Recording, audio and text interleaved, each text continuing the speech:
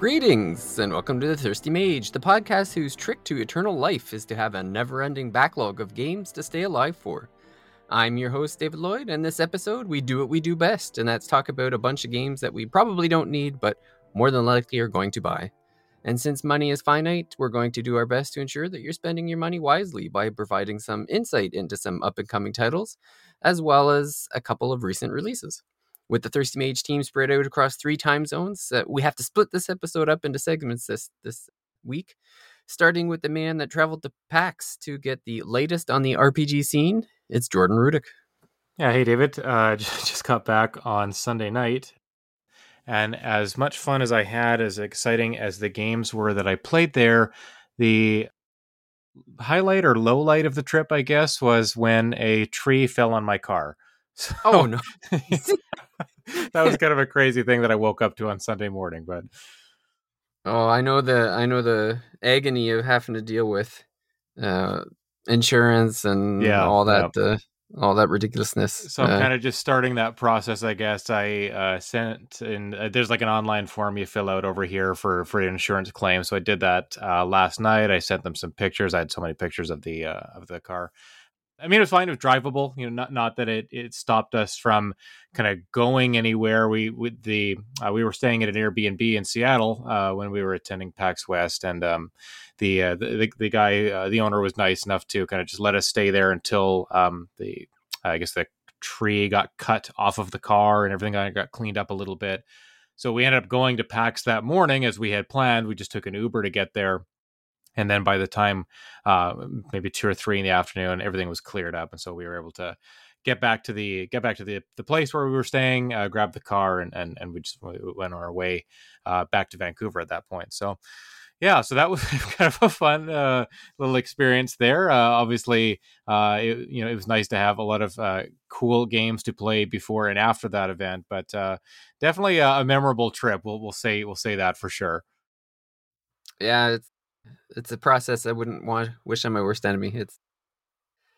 Hopefully it goes smooth for you, but yeah, it's never fun. Especially I can't believe it even happened in the US. Like I know exactly. Yeah. Literally one tree fell down that we had seen anywhere. I guess there were strong winds on the Saturday night or early Sunday morning. And so we come outside, and I had planned to park my car up like 10 feet further up the street, kind of closer to like the entrance of the unit, but there was a hedge or a bush on the right side, so my brother, who was in the passenger seat, wouldn't be able to get out. So I backed up a little bit so there was a little bit more space for him, and sure enough, that's where the tree came down. So just a kind of a funny. You can only laugh at it, right? Like, just a freak and a net thing of nature taking place there. So yeah, again, it's not like the damage is anything major. We'll see what happens with the insurance, but still drivable, still functional. Just a couple dents on the roof. Nothing too bad. And just quickly before we get into your roundup of what you got to play at PAX West, have you downloaded Baldur's Gate 3 yet on PS5? I haven't, and I'll tell you why. I have a lot of PAX stuff to do. I'm also working on a review game for something that's coming out soonish. So I've had like kind of things I need to get off my plate. I want to kind of have nothing going on before I start it, because I know that once I do get into it, I'm going to be kind of in there 110%. So haven't started it yet, but it is close. I'm a day or two away here, I think. That's good. I'm currently stuck trying to figure out. I'm in this.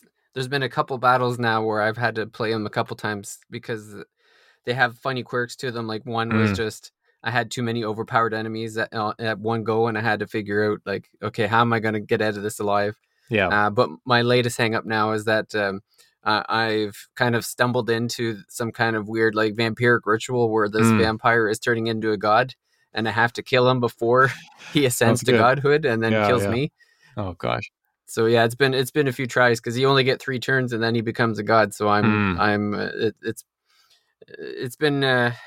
racking my brain. I'm trying. I'm going to work. Mine's not even like on life. It's just like, how do I kill the vampire? Yeah, this isn't a situation where you're just praying for like throwing some D20s or some natural 20s or something like that, and that would take them out, I guess. But no, it takes you probably need something a little more fancy than that. Yeah, I wish there's these special bombs that there's only like one or two of them throughout the entire game, and now I'm wishing there was like some kind of hack that I could just reproduce these bombs in some kind of factory, Right, and right. it would solve all my problems. Yeah, I wonder if you have to go back and find something more powerful or Yeah. yeah, no, Well, I'm that's why excited we to have get 50 into it for saves. sure. I think I'm a little bit behind, obviously, where you are now, but it's good. Like I think that it doesn't really matter kind of how much you've played or who's further or anything like that, because it's all about the different experiences you have, right? So my playthrough is going to be wildly different from yours, anyways. Oh, I'm sure.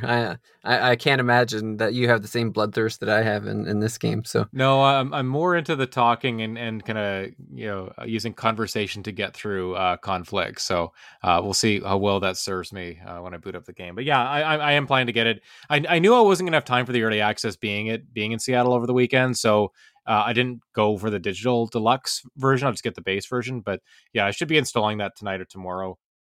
Kids are back to school this week, so there's a little bit more kind of getting everyone in the house settled as well. And again, I just trying to get to everything off my plate, starting at zero before I get into this game, so I can kind of have like a full day to really sink my teeth in. But I am excited for that, and that is coming soon. So yeah, more you'll hear more yeah, impressions about Baldur's Gate from us yeah. soon, if not next week, then the week after for sure. Endless anecdotes. I'm sure there will be. No doubt. Let's get into the PAX West roundup. So I didn't, I want to say I played about in the 10 to 12 game range. I mean, I saw more games than that, but PAX West was kind of spread out a little bit more this year. Yeah, just kind of divided up in a different or funny way, I guess.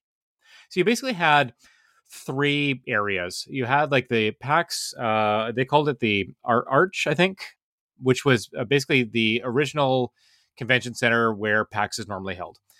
So a portion of that was dedicated to booths like Square Enix, Sega. I think Inti Creates was in there as well.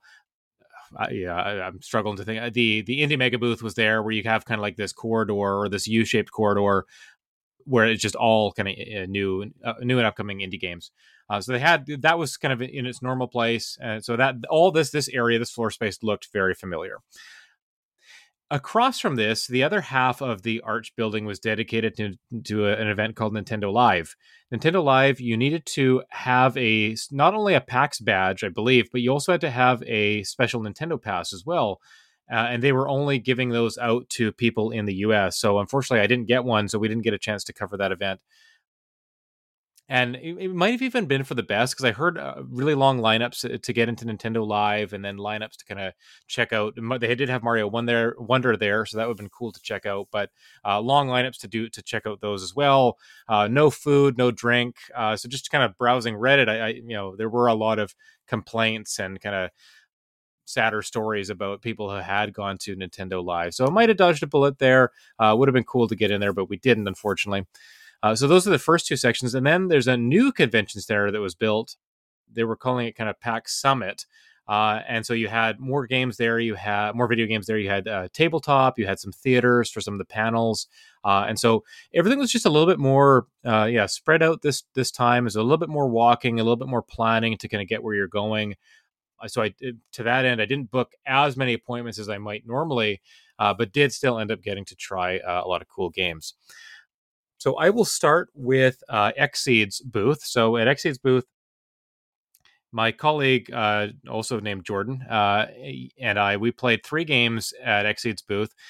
We played Freedom Planet 2, which is a kind of platformer in the Sonic vein. We played, I think it's called Fashion Dreamer or Fashion Designer, something like that. It's a Switch exclusive fashion game, maybe in the vein of something like Style Savvy. I'll have to talk to Paige about that, because I think she's more familiar with those games, and I'm curious if she's going to be picking this one up.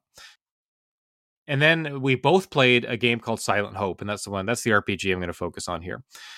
Silent Hope is an action RPG in the vein of something like Fantasy Life. It has that kind of chibi, kind of cartoonish style, and it has a lot of kind of dungeon crawling elements to it as well. The premise is that there's this kind of small town where your seven kind of adventurers live, and there's a giant kind of abyss that's opened up, and the abyss is the dungeon that you're going to keep trying to go down into. The story behind it is that a king has kind of taken away everybody's voice, hence the silent in the Silent Hope. And his daughter, the princess, is trying to empower you to kind of or gives you the quest of trying to return everybody's voices to their natural place. So what we played in the demo was, I guess, a portion of the dungeon, and then we got to go back to the town area. There's a lot of focus on crafting. You're picking up a lot of materials in the dungeon during the kind of action RPG combat. A lot of materials, a lot of crafting things. You pick up recipes as well. And then you bring those back to town. And the 7 adventurers basically all have their own stand or shop. And so you kind of deal with them, I think, for completing the recipes or improving your gear. You can switch between the 7 classes almost on the fly. You have an opportunity to do that in town and then at these crystals that show up in the dungeons. And I came across 2 or 3 of the crystals, I think. So across the maybe 2 or 3 floors that I went through before I fought a boss, I had multiple opportunities to switch classes. So I ended up trying 3 of them. One I think was called Fighter, and she fought with her fists. I also tried Warrior, who had a giant axe, a little bit slower, but I think I think it's a she, had a crowd control ability and could hit multiple enemies at once. The Fighter was more focusing on one-on-one type combat. And I also tried the Rogue, who looked something like, what's in the Trails series, what's the maid's name? Elisa's maid, who ends up joining your team. You got me on the spot. Yeah, I was on the spot myself trying to figure out what it was. I'm going to get roasted in the Discord now. No, it's not like I was trying to set you up here to fall, but we'll get it in a sec. In any case, Sharon, I think it is. It's Sharon. Yeah, that's it, Sharon. Yeah. So this maid looks like Sharon, got the double daggers, and her abilities were kind of focused on quick hitting, but kind of blinking around the enemy. So one of her abilities was a blink, kind of blink dash attack. And her dash or her avoiding type move on the trigger where the right bumper was another kind of blink. So lots of mobility from that last class to get around enemies. Now, it was the Rogue that I used to take out this crab boss that I fought and kind of ended the demo with. Yeah, I think what's cool about this one is just the fact that you can be switching between the classes as you like. You're going to pick up items for... Even if you're playing as the Rogue, you can pick up items and recipes for the other classes as well. So you're kind of incentivized after you pick up some good gear for the caster or one of the mage classes. You go back and you maybe switch to that one after because you got something good for them to use. The loot kind of dropping and crafting reminded me a little bit of Diablo. You have the different colors on items to indicate rarity. But yeah, I mean, we played about 10 or 15 minutes of the game. I think it shows promise. I don't know that it's going to be one of those games where there's a major kind of story through line that kind of propels you. I think this is more a game about the combat and the mechanics. And, do you like that grind of, picking up new gear, leveling up, all that stuff? Are you getting into that? Then this might be a game for you. But I like the art style. I think the visuals look pretty good on Switch. We did play this game on Switch in docked mode, and it felt pretty good. So I am eager to see more of Silent Hope. And I think it's got a late October or early November release date. So it's October not too 3rd far. I got on that's even sooner than I thought. So I'm really a month away. Isn't that long to wait for it? So yeah, I mean, it's an Exceed game. And one of the funny things that they mentioned at the outset is that it's set in the same universe as Story of Seasons and Rune Factory. And I actually found one of the Story of Seasons looking cows in the town. It was kind of just hiding off to the side there. So little nods to those series maybe being packed into Silent Hope as well for fans of those games. But yeah, it was fun. We're going to have a video on NWR probably early next week with our preview thoughts and showing a little bit more footage of the game. So stay tuned for that on Silent Hope. The next one, so switching gears a little bit, non-RPG this time, and I have to talk about it because I think it might be my game of the show, and that's Cobalt Core. Cobalt Core is very, very reminiscent of something like FTL Faster Than Light. David, have you played Faster Than Light before? No, I probably own it because I feel like at some point I thought, oh, this looks like up my alley, but I don't actually think I played much of it if I did at all. Yeah, it's I think it's a pretty popular, well received roguelike space set game, sci-fi kind of game where you are trying to I guess get from one end of the galaxy to the next with your ship and your whatever configuration you've kind of started with, and then along the way you can unlock new ships. You'll encounter events, you'll encounter combat, stuff like that. It's a little bit more not action oriented because you can kind of stop time and then do what you want to do, but there is a little bit more action feel to it, I guess. When you as opposed to a turn based feel. Cobalt Core is very similar to that in terms of you're trying to get across these three different maps that all have about 20 or 30 different events on them. Again, whether that's combat, finding a treasure, finding someone who can repair your ship, but it also has deck building as well. So you have these characters and they all have their own decks, and those are the abilities you use during combat. So let's say the first square that you land on is combat against an enemy ship. You're going to have 5 cards laid out in front of you, and those will be your moves in combat. And you have 3 energy to spend on those cards. So maybe that's firing a shot from your ship. Maybe that's using a dodge move to get out of the way of the enemy fire, which you can telegraph. You see where the enemy is going to shoot you uh, on your turn, so you have a chance to avoid it or block it with a shield. As you progress, you pick up new cards that give you different abilities, but maybe they have negative effects to them as well. There was one card ability I was using where I could do 4 damage right away, but then I would pick up 3 kind of garbage cards like exhaust that I would draw them, and they would prevent me from drawing something more useful. So you have that kind of push and pull of when do I use this ability, adding bad and good cards to your deck, and kind of try to figure out that balance, I guess. As you go through Cobalt Core, you can unlock new ships, you can unlock new characters.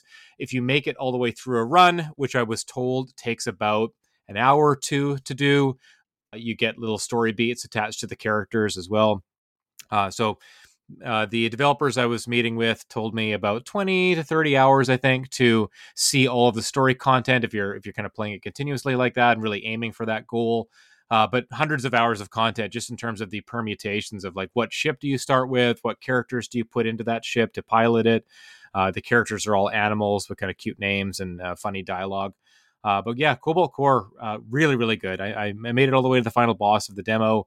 I think I took out the final boss without getting hit. The developers were super impressed. I was kind of very just very proud of myself for showing off well, I guess, in front of the people making the game. But just from the moment I got into it, I was absolutely hooked on this game. I have to give the devs some props for their system requirements on Steam. Oh yeah. So under processor, they have anything, I love really. They have for graphics, it says, yeah, we got those. Yeah. And then for sound card, it says ideally. Yeah, that's good. Yeah, yeah, I can see why they'd want this game to be pretty approachable. They one thing I do want to highlight about the game as well is it does a very good job of explaining everything.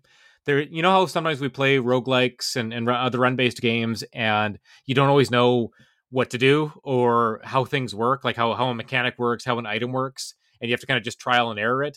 Like, frankly, that's something that turns me off about the genre. This game, there's nothing like that. You click on a card or you hover over something on an enemy ship that's flashing or something, it tells you exactly what's going on.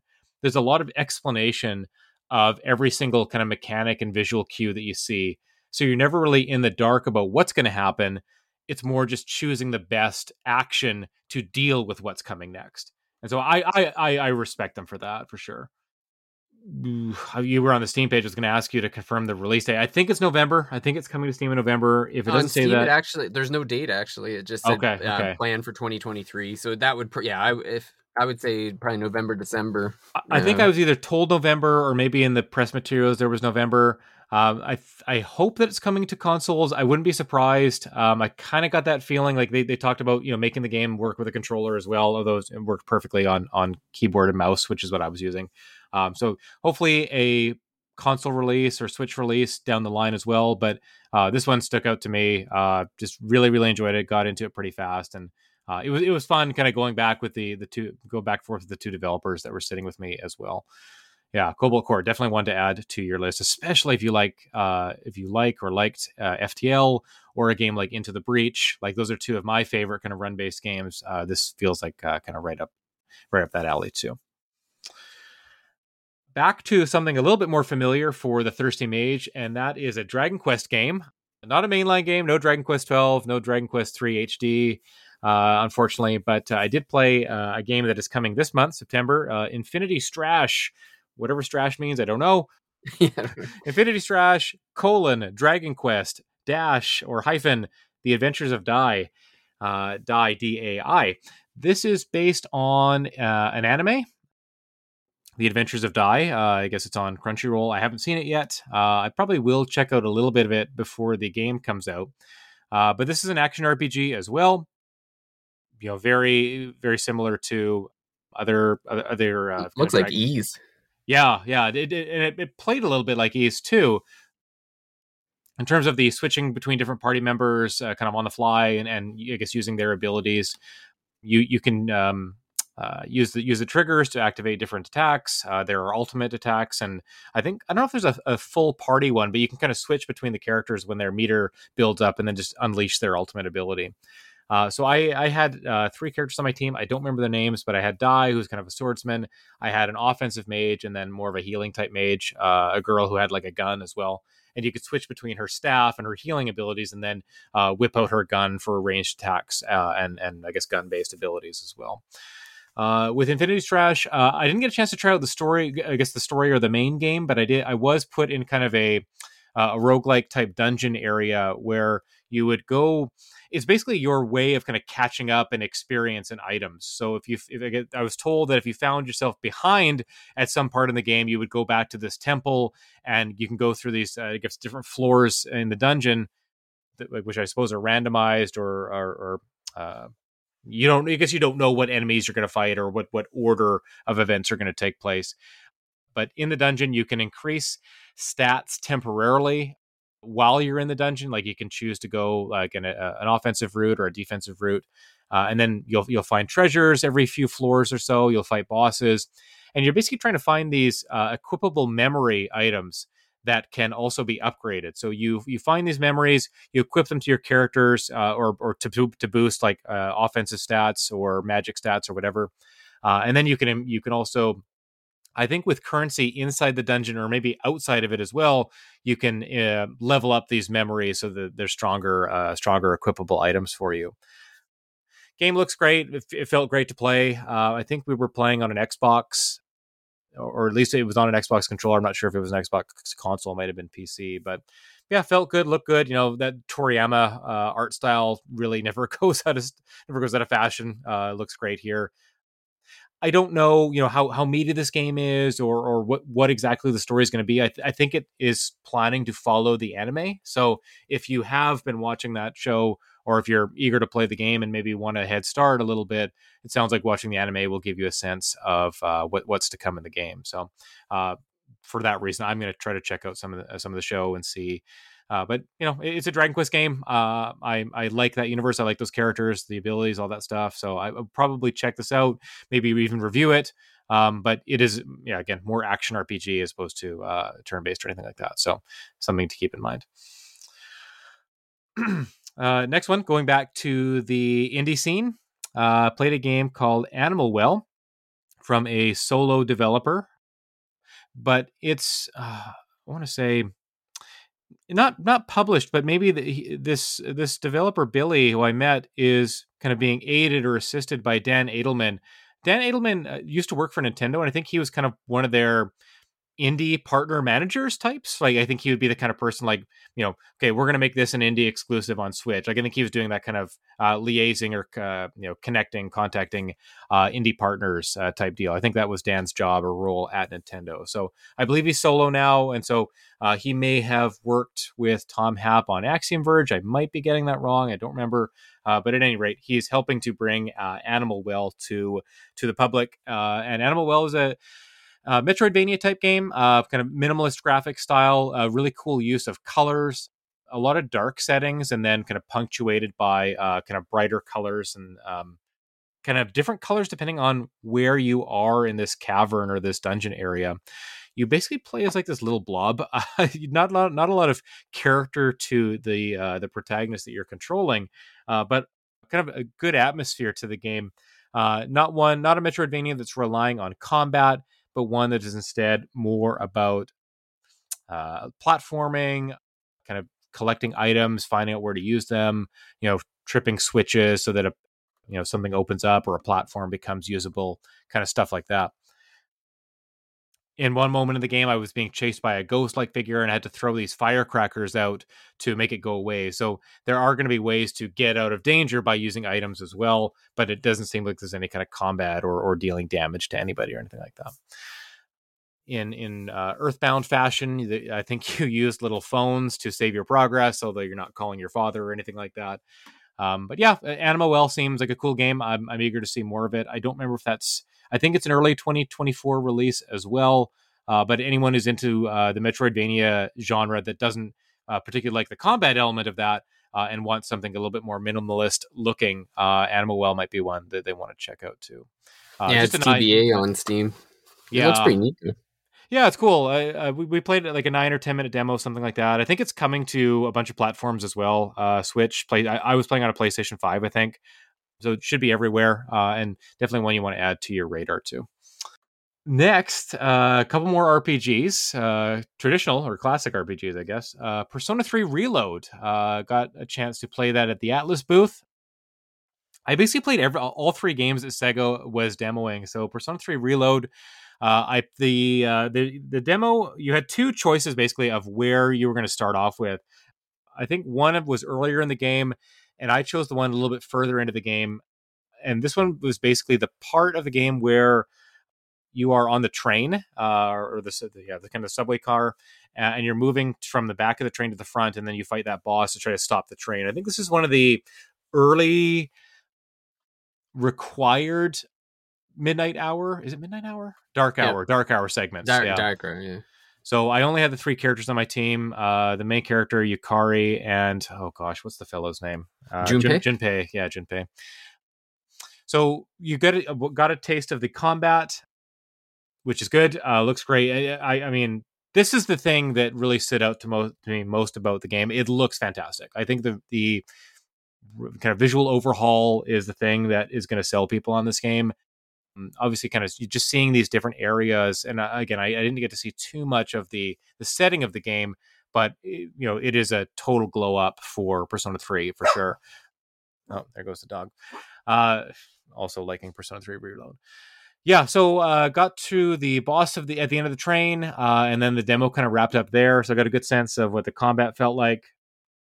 Nothing much has changed here. You still got that press turn system. If you hit an enemy weak point or you do a critical attack, you get another turn. I didn't get a chance to do an all-out attack. I was hoping to see that, but it just didn't come up. One thing I noticed about the character actions when they do an offensive, like just a basic attack, it kind of has multiple stages to it. So instead of just like a quick slash or a quick bow and arrow shot, you actually do like kind of 2 or 3 swipes or 2 or 3 shots. So there's a little bit more visual flourish there. I wouldn't say that the attacks I used were like kind of crazy visually impressive. I mean, I only had like a fire attack and a wind attack, but yeah, I think it's, again, just looking at the characters, the artwork, when the characters kind of come up and do their discussion points, that looked great. So I was saying to David just before we started recording that I went from probably not buying the game to maybe buying the game. And that's someone who already just replayed Persona 3 when it came to Switch earlier this year. So that is saying something for me. If you've never played this game, I think this is the time to do it. This is probably going to be the best way to play it. I fell off 3/4 of the way through, so now it gives me an excuse to finish it. That's right, and yeah. I would definitely say if you haven't played the first game or finished it, this is your chance to hop back in. I think it's PS5, PS4, Xbox, and maybe Xbox One, the Xbox Series consoles, probably PC as well. We know it's everything but Switch. It's everything but Switch, right? Yeah. I think we knew about that. So that's nice. Lots of opportunities for people to play it, and I believe it's Game Pass. It's on game Game as well, Pass right? too. Yeah. I wouldn't be surprised. That's why. Yeah. That's why I was like, I'm definitely getting it. And then I started thinking, well, I don't know, for $90. And then I keep forgetting it's on Game Pass. They announced the 2 Persona games they announced were coming to Game Pass, so that was kind of cool. One other thing to note, so the voice acting seems to have been re-recorded, obviously, so the voices will be a little bit different. I don't know who is coming back and who's not, so that'll be something to look forward to or look into. The music has also been re-recorded as well, but I heard some of the familiar tracks. I think they still sound good, just a little bit different. So yeah, Persona 3 Reload was a fun demo. That was about a 15-minute one. I wish if I'd had more time, I would have played the other demo segment as well, just to see where that was and maybe to get a little more sense of the different environments. But yeah, the kind of full 3D walking around spaces, it does feel good. It's a little bit closer to Persona 5 in that regard than the Persona 3 Portable we got earlier this year. So yeah, that was one Persona game I played. I also played a little bit of Persona 5 Tactica. This was a shorter demo, probably in the like 6 or 7 minute range. Went by pretty fast. Didn't get anything of the story. This was strictly combat. I played 2 different maps. I had Joker, Morgana, and then the new character. I think their name is Elena or Elaine, something like that. Yeah, something like that. And then, so one of the things that they showed off was this kind of triple attack where if you knock down an enemy and then your party of 3 or your supporting characters get on either side of that enemy, you can initiate this kind of super attack. So kind of like an all-out attack, I guess. And so what it did was it created like this triangle around not just the enemy I knocked down, but also 2 that were beside it. And we did this kind of big flame attack that hit everybody and took out all 3 enemies. So that was pretty cool. So your position in terms of setting up super attacks is going to matter. So a little bit more of that strategy RPG element coming into play there for sure. There was also something where if your character moves but doesn't take an action, they kind of charge up. And then they can do like a special attack on the next round, or they'll get a special buff for their next attack. So knowing kind of when to attack, when to charge up is going to be a consideration here as well. On the second map, there's a lot of kind of hiding behind obstacles. It reminded me a little bit of Mario plus Rabbids, actually, in the depending on the height of the object you're hiding behind, you'll have maybe a damage reduction versus like being completely blocked to the enemy fire or the enemy attacks, whatever that might be. One thing I noticed, Morgana used like a wind attack, the Garu attack with her persona, and it kind of knocked an enemy back. So it didn't just do damage, but it also knocked them to a different square. So I guess there's going to be ways of manipulating characters on the enemies on the environment, not just in terms of giving them a status effect or doing damage, but also moving their position as well, maybe to set up different attacks. So yeah, it was cool. It looks good. I think this was also on an Xbox console as well. I wish I'd had a chance to kind of see a little bit more of the story or anything outside of the combat, because I guess that's what I think I already know I'm going to like the combat of Tactica, but I want to know kind of what is there in terms of progression and story, side quests, all those kind of things. It was just very much a teaser demo, I think, here. Tactica coming to all platforms, I believe. I don't think there was anything I'm pretty left sure out there's here. a Switch version, yeah. Yeah, it's a Switch version there, but also, I believe, a Game Pass game too. So, and then the final game I'm going to talk about here is Like a Dragon Gaiden, or Gaiden, The Man Who Erased His Name. This is a spin-off title of the Yakuza games. It follows directly the events of Yakuza 6. So the ending of Yakuza 6, maybe slight spoilers here, but Kiryu, the main character, kind of goes into hiding. And I guess, I don't know if this happens at the end of 6 or the beginning of The Man Who Erased His Name, but Kiryu has now kind of changed his name. He's Joryu, and he's become like a secret agent, kind of keeping up with the kind of crazy events or themes that happen in these games. But yeah, so he's a secret agent, and what happened in the demo that I played, about a 10 or 12 minute demo, was I was on a helicopter with this woman. She was taking me to this kind of container ship that had basically like this mini theme park on it. The theme park had a casino, it had a coliseum, it had a cabaret bar. I think it had like a shop to buy new clothes. So it was its own kind of like miniature city, I guess. It reminded me a little bit of, what is it? Is it Wall Center from Final Fantasy VII Remake? Wall something. Oh, Wall Street? No, Well, not is it? Wall. It's not Wall Not Wall Street. Street. Dang, you're. I know. That's I've two got things I'm trying to get doozies today. roasted for. I'm just stumping you every turn here. But yeah, that area of Final Fantasy VII where Cloud has to get into disguise by dressing up like a girl and then going into the honeybee Wall club or Market. whatever. Jeez. Wall Market, of course. Yeah, we were so Yeah. close. Yeah, it reminded me a little bit of the Wall Market segment from that game. But yeah, so I went into the casino, kind of looked around there, lots of different games to play. I went into the fashion area where you can kind of change your look, but there weren't any, I guess in the demo, there weren't any options to play around with that. But you can kind of change Joryu out of his secret agent look and maybe change him into something else. There was as soon as you get out of the container ship, there's a fight against some Yakuza. And the new abilities that Kiryu has are pretty cool. So one is almost like a Spider-Man one, where you throw out like these wires and you attach them to the enemies. You got to swing them around in a circle, and it hits all the other enemies that are nearby. So I use that a bunch. You can also send out these drones to attack enemies. I'm trying to remember what the other ones were. I don't know if it gets any wilder than this. No, those are the only two that I can remember. I used those. Franchise is completely off the rails now. Oh, you gotta love it. And so I use those the most. I went into the cabaret as well. And I wasn't sure if it'd be like a karaoke mini game or just like, you're sitting down with a girl and, trying to talk to her and win bonus points there with her, kind of building up a relationship meter or something like that. And what was cool is it's not just like an animated woman that is sitting with you. They've actually videotaped or captured like a real live person that you go on a date with or you kind of spend time with. So I thought that was kind of funny. And so anyone who likes that kind of those kind of elements of the Yakuza games, the cabaret segments, I thought that was kind of a cool, a neat touch, I guess, to in true next gen form. We're bringing real life people into the games now a little bit more. So that was neat. I think Yakuza 6 might have had something like that as well, but it was neat to see it here too. And then I guess the crux of the demo, the heart of the demo, was this Coliseum area. So you had two modes you could do. One was like a 10-person battle, and I used Joryu for that. Took it out pretty quickly, got like the S rank or gold medal or whatever it was. And then they had a second one, 100-man fight, and I switched, and you can choose a lot of different characters for that one. So I chose Majima, of course, gotta love him with his knife.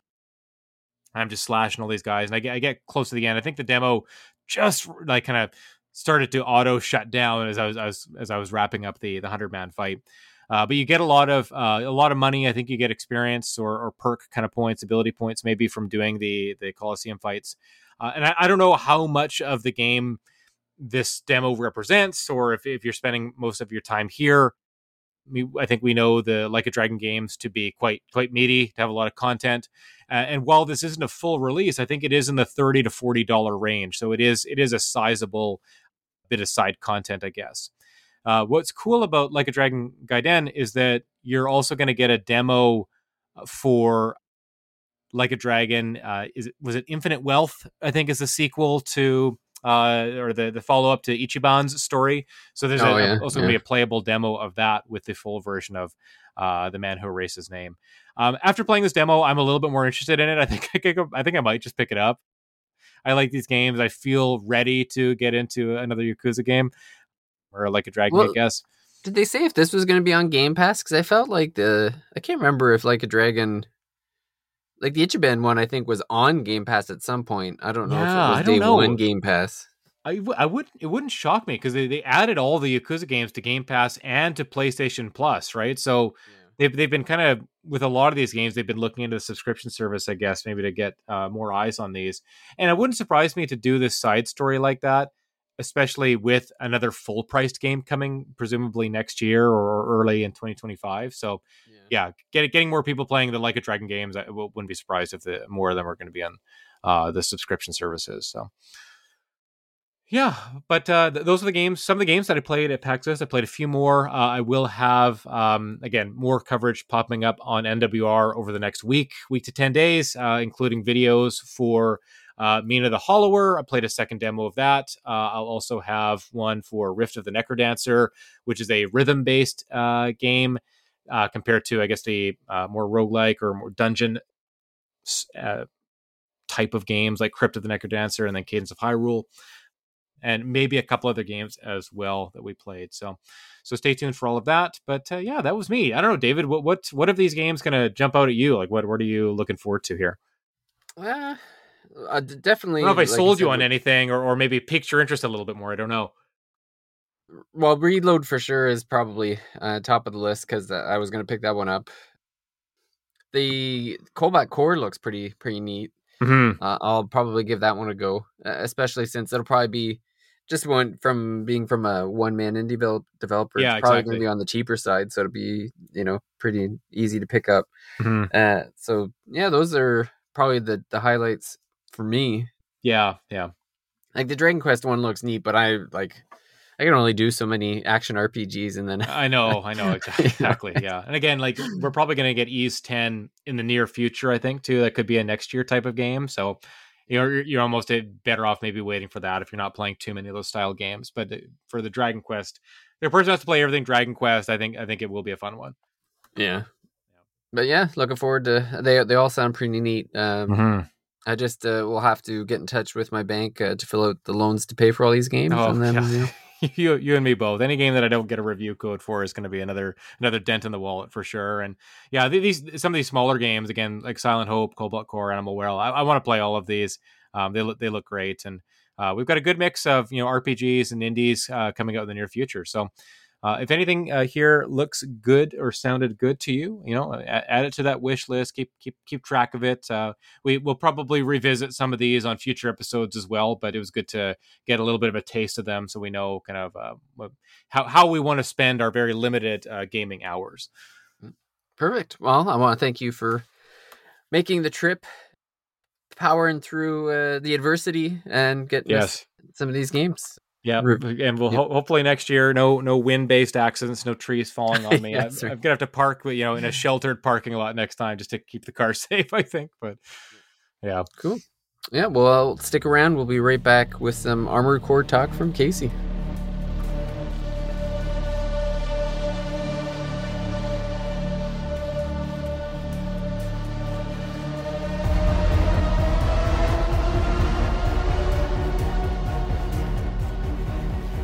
And we're back with Mr. Casey Gibson, the only one brave enough on the Thirsty Mage team to take on the latest From Software game, Armored Core 6. I have to say, I know a couple of us were looking into it. I know Jordan. It was funny, like it was probably a week or two ago that Jordan was asking us who was all picking it up, and initially I was Crickets. thinking, yeah, there was a lot of crickets.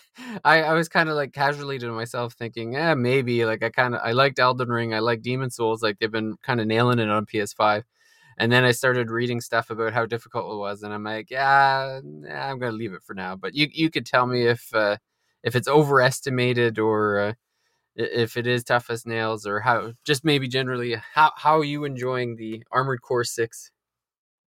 Yeah, so well, it's interesting because I was sort of not. It wasn't really on my radar. It was something like, oh, Armored Core always looks cool. I mean, I remember growing up and feeling like I can't remember which one of my friends was like an Armored Core like fiend, but I had one, and I remember being like, yeah, like it's definitely cool, but I never had a PlayStation or anything, so it was like, whatever.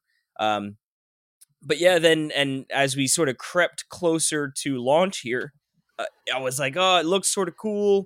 Um, you know, I mean, I love Demon Souls. Elden Ring was cool, and obviously From Software has such a pretty much I don't want to say flawless, but near flawless record, right? Especially of late, it seems like everything they sort of pop out is high quality. So, Mm. um, I kept my eye on it. I saw reviews were pretty positive. People really liking it. And then Alex was actually gushing about it. And for him, actually, I think it's his current game of the year. Actually, he's Oh, beaten it four likes it that. times. 4 times. Yeah, so it's interesting because it's one of those games where, and like any sort of From Software, generally, like after you do it once, it becomes way quicker and easier, right? Like you sort of pick up how it works. So I know he's said like, the first playthrough was like 20 something, then it was like 12, then it was like 8, so it's like knocks it down a lot. But So how the game itself works is, obviously it's a mech game. So a lot of it is, customizing your mech, whether that be different, weapons, different, legs, arm, pretty much any piece of the, mech itself you can really sort of mess around with. So, you start out like a sort of normal mech, and then, you can get like tank treads, you can get quad legs, you can get like these grasshopper like legs, they're like inverted, but you jump really well. And then, obviously with the weapons, there's all sorts of, cannons, missiles, lasers, phase cannons, phase swords, so there's a lot of different, sort of loadouts you can mess with. But in terms of the actual gameplay itself, it's a lot of like, you start out, you're a mercenary, right? And like in the beginning, you're just sort of trying to prove yourself. So you'll get a, mission, and then generally the missions are really quick. If you're just going point A to B, like it'll be, hey, go in there, you need to destroy these things, then you're going to move in, destroy that thing. And, if you're just going, like I said, point A to point B, you can get through these missions in a matter of minutes. But a lot of time, you're sort of looking around, and the game looks wonderful. So it's nice to just visually just, like sort of in awe, like, wow, this is really cool. But, as you sort of get deeper in the game, like you'll know like, oh, I can fly by those little like sort of peon enemies. Like I don't need to stop and kill everything, but, they're generally different like types of missions. Like I said, there's some that are like, hey, go in and destroy this and this. Then there's some that are like, hey, there's a target, an AC, they call the mechs ACs, Armored Core. But yeah, so then there's some missions, where you're going in and you'll have a specific target, and there'll be, and again, how you have so much, how many options on different, loadouts, so do the enemies. So, fighting different enemies is, pretty drastically different, especially when you're getting into like the more like, hey, we're fighting other ACs. Those generally are my favorite. And actually you'll unlock something pretty like early in the game, the arena. And that's literally just like, hey, here's a pecking order of the top ACs, right? Like go out and fight them one by one, like you'll go in, fight, come back, go out. And then you'll earn, sort of like, hey, you completed this, the F series, the E series. And as you progress throughout the game, you unlock more of those. So I've been enjoying and, bouncing back into that. But in terms of difficulty, for me, it seems to be there's definitely spikes, right? Like generally missions are very, fairly simple, I'd say.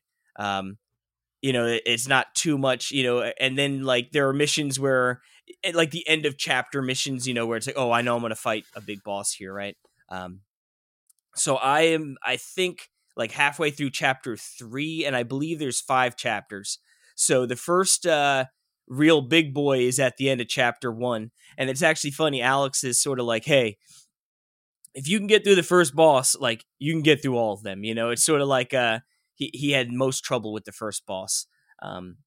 And I will say I went in there and I was getting real frustrated. I was getting because it was one of these ones, and I'm not going to go into too much spoilers or anything, but essentially, right, like once you got it to 50%, he sort of went buck wild.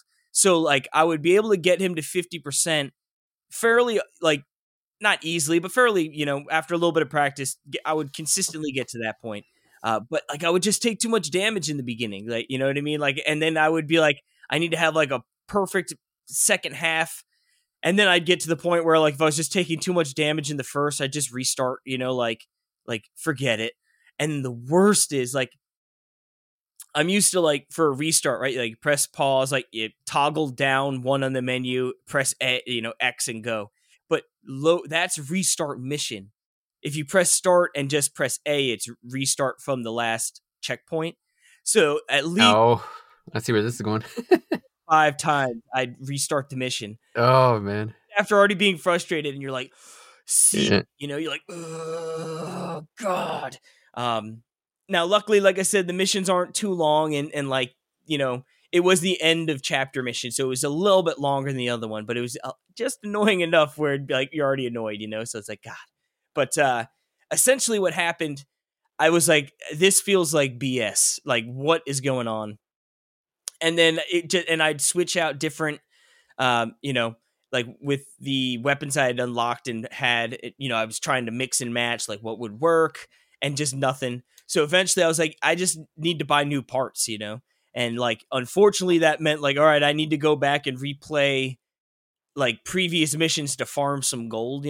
So there was like an easy enough mission that paid out pretty well. So I ran that like 5 or 6 times. And again, it takes like 2 or 3 minutes. So maybe a half hour. And then I beefed up and then I went in there and one shot him, which felt really, really good. So I think the game is sort of like with that first boss, it sort of tells you like, hey, you're going to have to change your loadout here. Like you're going to have to try different things. Because essentially I went back, I bought the quad legs, which are awesome because you can hover. So like you could jump and you could fly a little bit, but like you're limited by your booster and like how much energy you have. So like generally if you have sort of like a normal, like what I would say like a Gundam looking mech, right? Where, like, hey, I got my legs, my arms, I'm holding some guns and stuff. Like they can jump and float a little bit, but like not for long. But with the quad legs, you could just really hover up there for a really long time. And that was super beneficial to fighting this one particular boss. So I've sort of, I've messed around with my mech a little bit, but I've kept the 4 legs. And I've got like these big, like I've got a huge laser cannon on my right shoulder. I've got the songbirds, they call them. It's like a double grenade, high power weapon on my left shoulder. And then I've got some like plasma guns in my hands. And it feels really good. And, getting into the second boss, it was one of those ones where right off the bat, I never felt overpowered, Like I was like, okay, I feel good. It still took me about an hour. The worst was like on my 3rd try, I got him down to like 1 hit left and I absolutely choked it. I had like I had plenty of health left, but I was like, oh my God, just blast and blast, and then all of a sudden just like the one where you die and you just like put the controller down. You're like, what an idiot. Like if I had just like done what I was doing the entire time, I would have been fine. But and then like of course it took me like another 45 minutes after that to kill it. But I would say it's not too hard. I mean it's definitely hard, right? But it's not like unfair. Like I said, in the beginning it almost felt a little unfair, but that was with me trying to sort of beat my head against the wall, without changing much. So if you go in with the idea like, hey, you could change up your mech, like you're going to want to change things up and, sort of like play to the strengths of certain, weapons or body types versus certain boss. But yeah, I mean, I wouldn't be afraid of playing this game for its difficulty. I mean, unless if you're really like, you don't want any friction in games, but if like you're cool with like a little bit of a challenge and you don't mind, fighting a boss for an hour, to overcome it. But I don't think it's going to be anywhere where like, oh man, yep, you're going to spend 6, 7, 8 hours on this one boss. Like it, I mean, and granted, I haven't beaten the game yet, but from what Alex said, he was like, the first boss was the toughest. One of the second bosses was like gave him trouble, and then like whether it was just because the game clicked and he got better, he felt like those were the 2 toughest bosses. So. Yeah, I wouldn't shy away from it in terms of that, It sounds exactly like a From Software game. Like that almost describes word for word my experiences with Dark Souls, Demon Souls, and Elden Ring. Where you first start out and you just feel like you're getting trounced all the time, and you just get frustrated and annoyed, and then to the point where like there was a few times where I just wanted to quit because I'm like, I'm not having fun. This is no fun. Like you get to the first boss, you just get creamed and you're like, why am I torturing myself? Like it doesn't make any sense. Like, and then when you finally beat the boss and it's really difficult or whatever. And then all of a sudden it's like the next boss is just a little bit easier and then a little bit easier. Yeah. It's like the snowball effect, Yeah.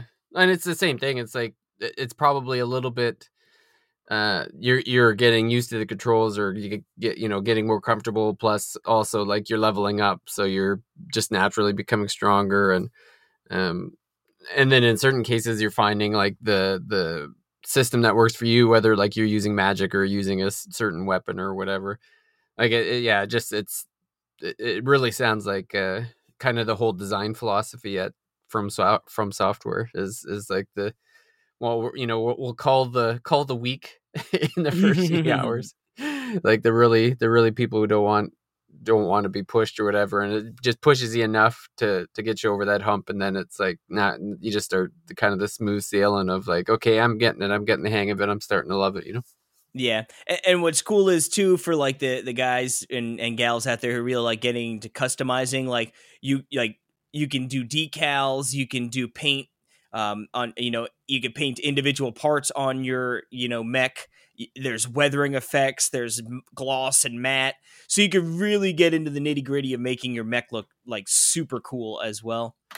The story itself is like I said, the first like chapter or two is really sort of like, hey, you're a nobody. Let's prove that you're like an awesome merc. You know what I mean? And then like as you now I'm starting to get like on the Rubicon, which is the planet, right? There's this coral is like a resource that they're harvesting, and it's like you've got sort of like different companies vying and for different for different reasons they want it. And it's starting to open up a little bit more. I hear as the game goes, the story gets better and better, but it isn't like the big focal point. It's more about the gameplay. And yeah, like I said, it's got that from software. It feels real good to move around, and it's just I don't know what it is. They got a style, like you said, and it feels real good. There's definitely a bit of a learning curve there, but once you get it and it clicks, it feels really nice. It's funny actually, because there's like, so you could do like a boost, like a real high power boost, and then like you can actually like ram into enemies and like actually do like a melee attacks that way. But it's on the map to the left joystick when you click in, right? And Yeah. dude, that was also in the beginning. I was getting real frustrated because I'd be like, all right, I want to do this. And then like, I just try and turn quick. And then I click the button in by accident. And then all of a sudden I'm firing full blast and I'm like in the wrong direction, So it was like, that was adding to my frustration as well. Like this game is already tough and it doesn't need me flying around like a chicken without a head. You know what I mean? Like, Yeah. So like, luckily I was able, I went in and just remapped, like the stick buttons, like when you click the right one in, naturally it does like a lock, a target lock. Yeah. And the left was the boost. I switched those. So now I don't go flying all over the place by accident. So that was real nice as well. But like I said, if you're interested in the game, I think it's definitely worth checking out. Don't be afraid of, like I said, being too difficult. Like I said, it is a game where like you're in the menus, you jump into a mission. Like I said, some of the missions are pretty quick and then you're back in the menu. So there is quite a bit of that. Like it definitely has that sort of, PS2 vibe. Like it feels like a PS2 game, but like not in a bad way. Like that style, they just brought it to, 2023, polished it up real good and like made everything feel like immaculate.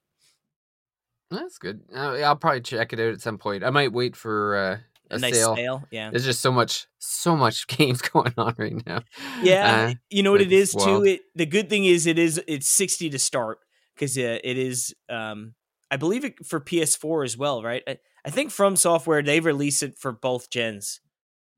Oh, okay. Always, I think, right? Let me see. Hold on. See if I'm talking out my butt. I could have sworn that it was for PS4, 5, Windows, Xbox One, and Series. So, $60, which is nice. So yeah, that it'll eventually probably knock down on sale. The worst thing is if you only lived in America, I could just mail it to you for like $5. You could play it and then mail it back. Oh yeah, you got the physical day.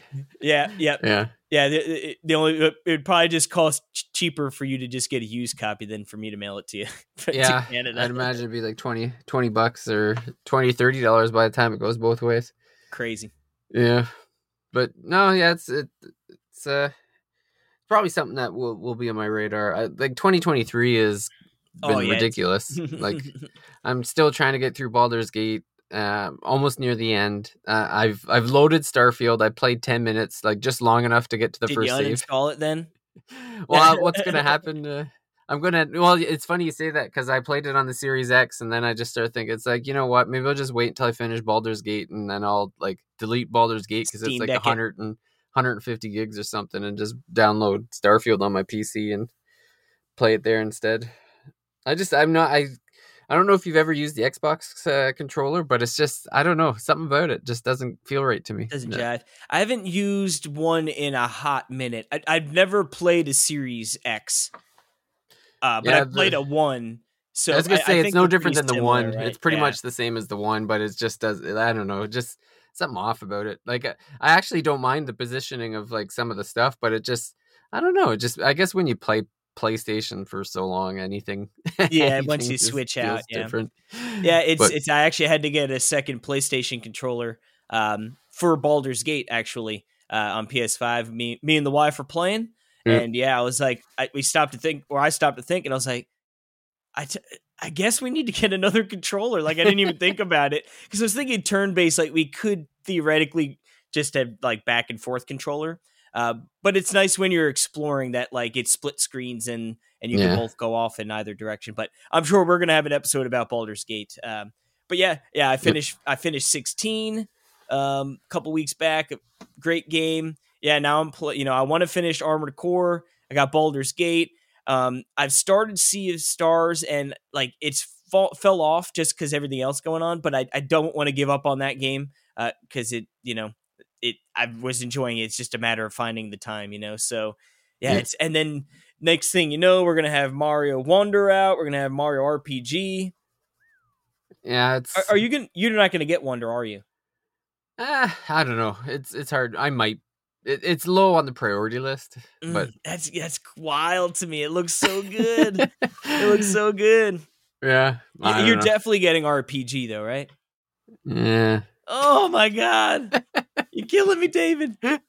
I'm sure it'll probably be. I didn't. Former Nintendo World Report editor. Oh man, I don't know. I'll never play Nintendo again.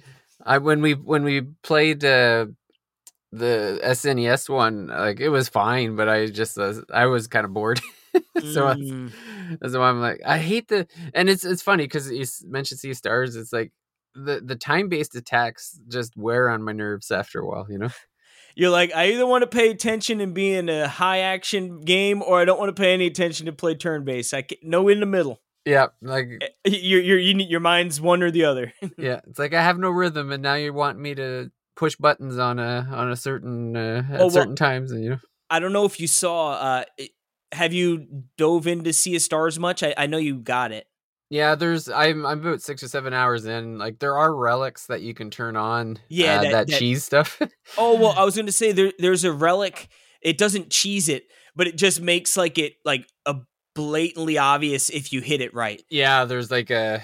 So like if you hit the timer, it almost looks like a firework just shoots up. Yeah, just to let you know, like, hey, you did it.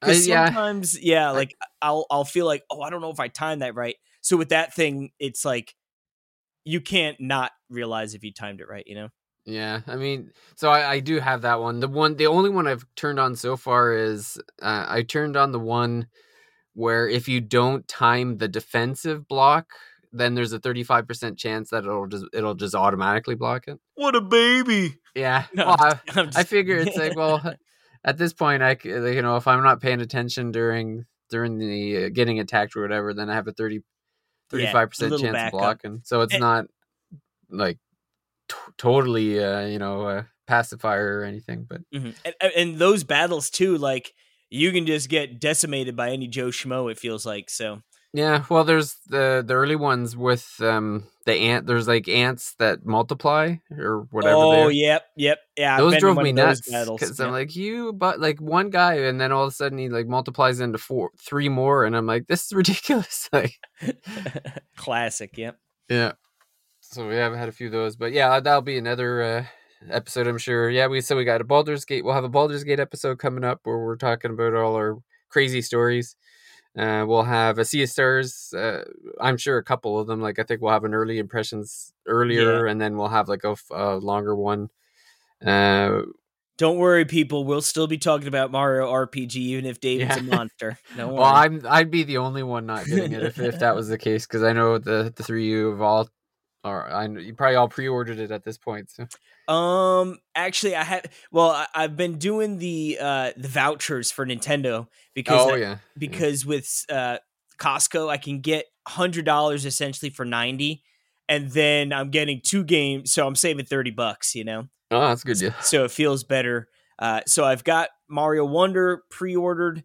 I used the other voucher on Pikmin, and I felt like Mario RPG was one I was going to want to get physical. Yeah, that makes sense. But yeah, it's gonna.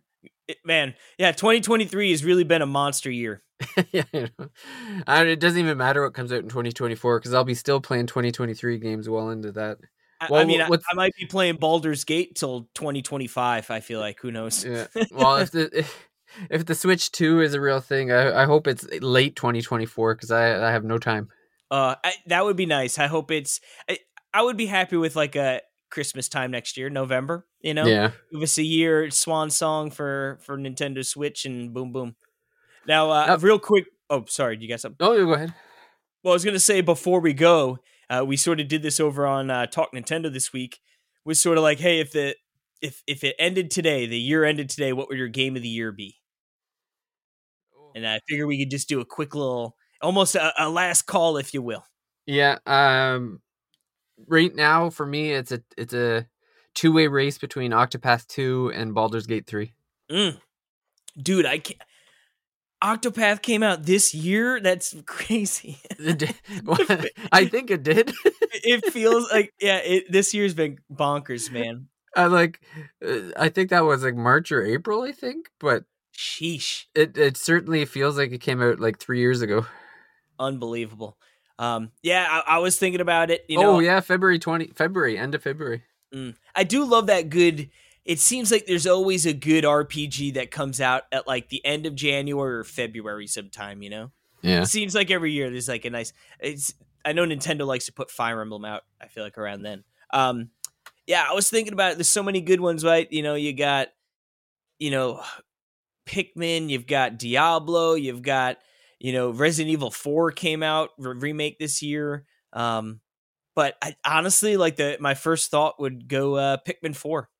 Oh yeah, you liked it that much? Eh? It was just one of those, like, I was excited for it, but like not, you know what I mean? Like I knew I'd play it, but like the hype level wasn't there just because it was like, whatever. It really knocked my socks off, and what a beautiful game. I'm thinking for the Game Awards, I'm thinking Baldur's Gate 3 is probably going to end up winning.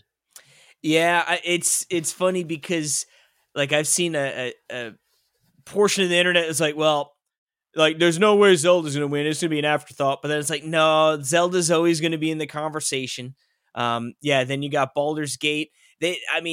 Just everyone loved it. You know what I mean? It came out, the darling. We were talking on Slack a little bit. Like I was worried the PS5 version, they hadn't really talked about it. And like, and I saw some early little bugs. I haven't run into any bugs myself. And I believe it's actually trending higher, the reviews on PS5 than on PC. Oh, yeah. I don't even know how that's possible. It was like 96 on PC. Yeah, I'm pretty sure it was at wild. 97, excuse me. Oh, jeez. That's wild. Let's real quick before we end it. Baldur's Gate, PS5, 97. Oh, that's wild. Yeah, I feel like it's Tears of the Kingdom, like it had all the hype, but it feels like just nobody's talking about it anymore. And maybe that'll be the same with Baldur's Gate 3, but it's got a weird thing with it that like at face value you're like, oh, it's Breath of the Wild again, you know? Yeah. But then when you get in there, it's so different in terms of like what like the abilities you have and all that stuff. But it is like you still are in Hyrule, and they've added a lot to it. But I feel like it's going to have trouble shaking the, it's just, quote unquote, it's just another Breath of the Wild, you know? Yeah. So, I don't know. Like you said, Baldur's Gate seems to be like the darling.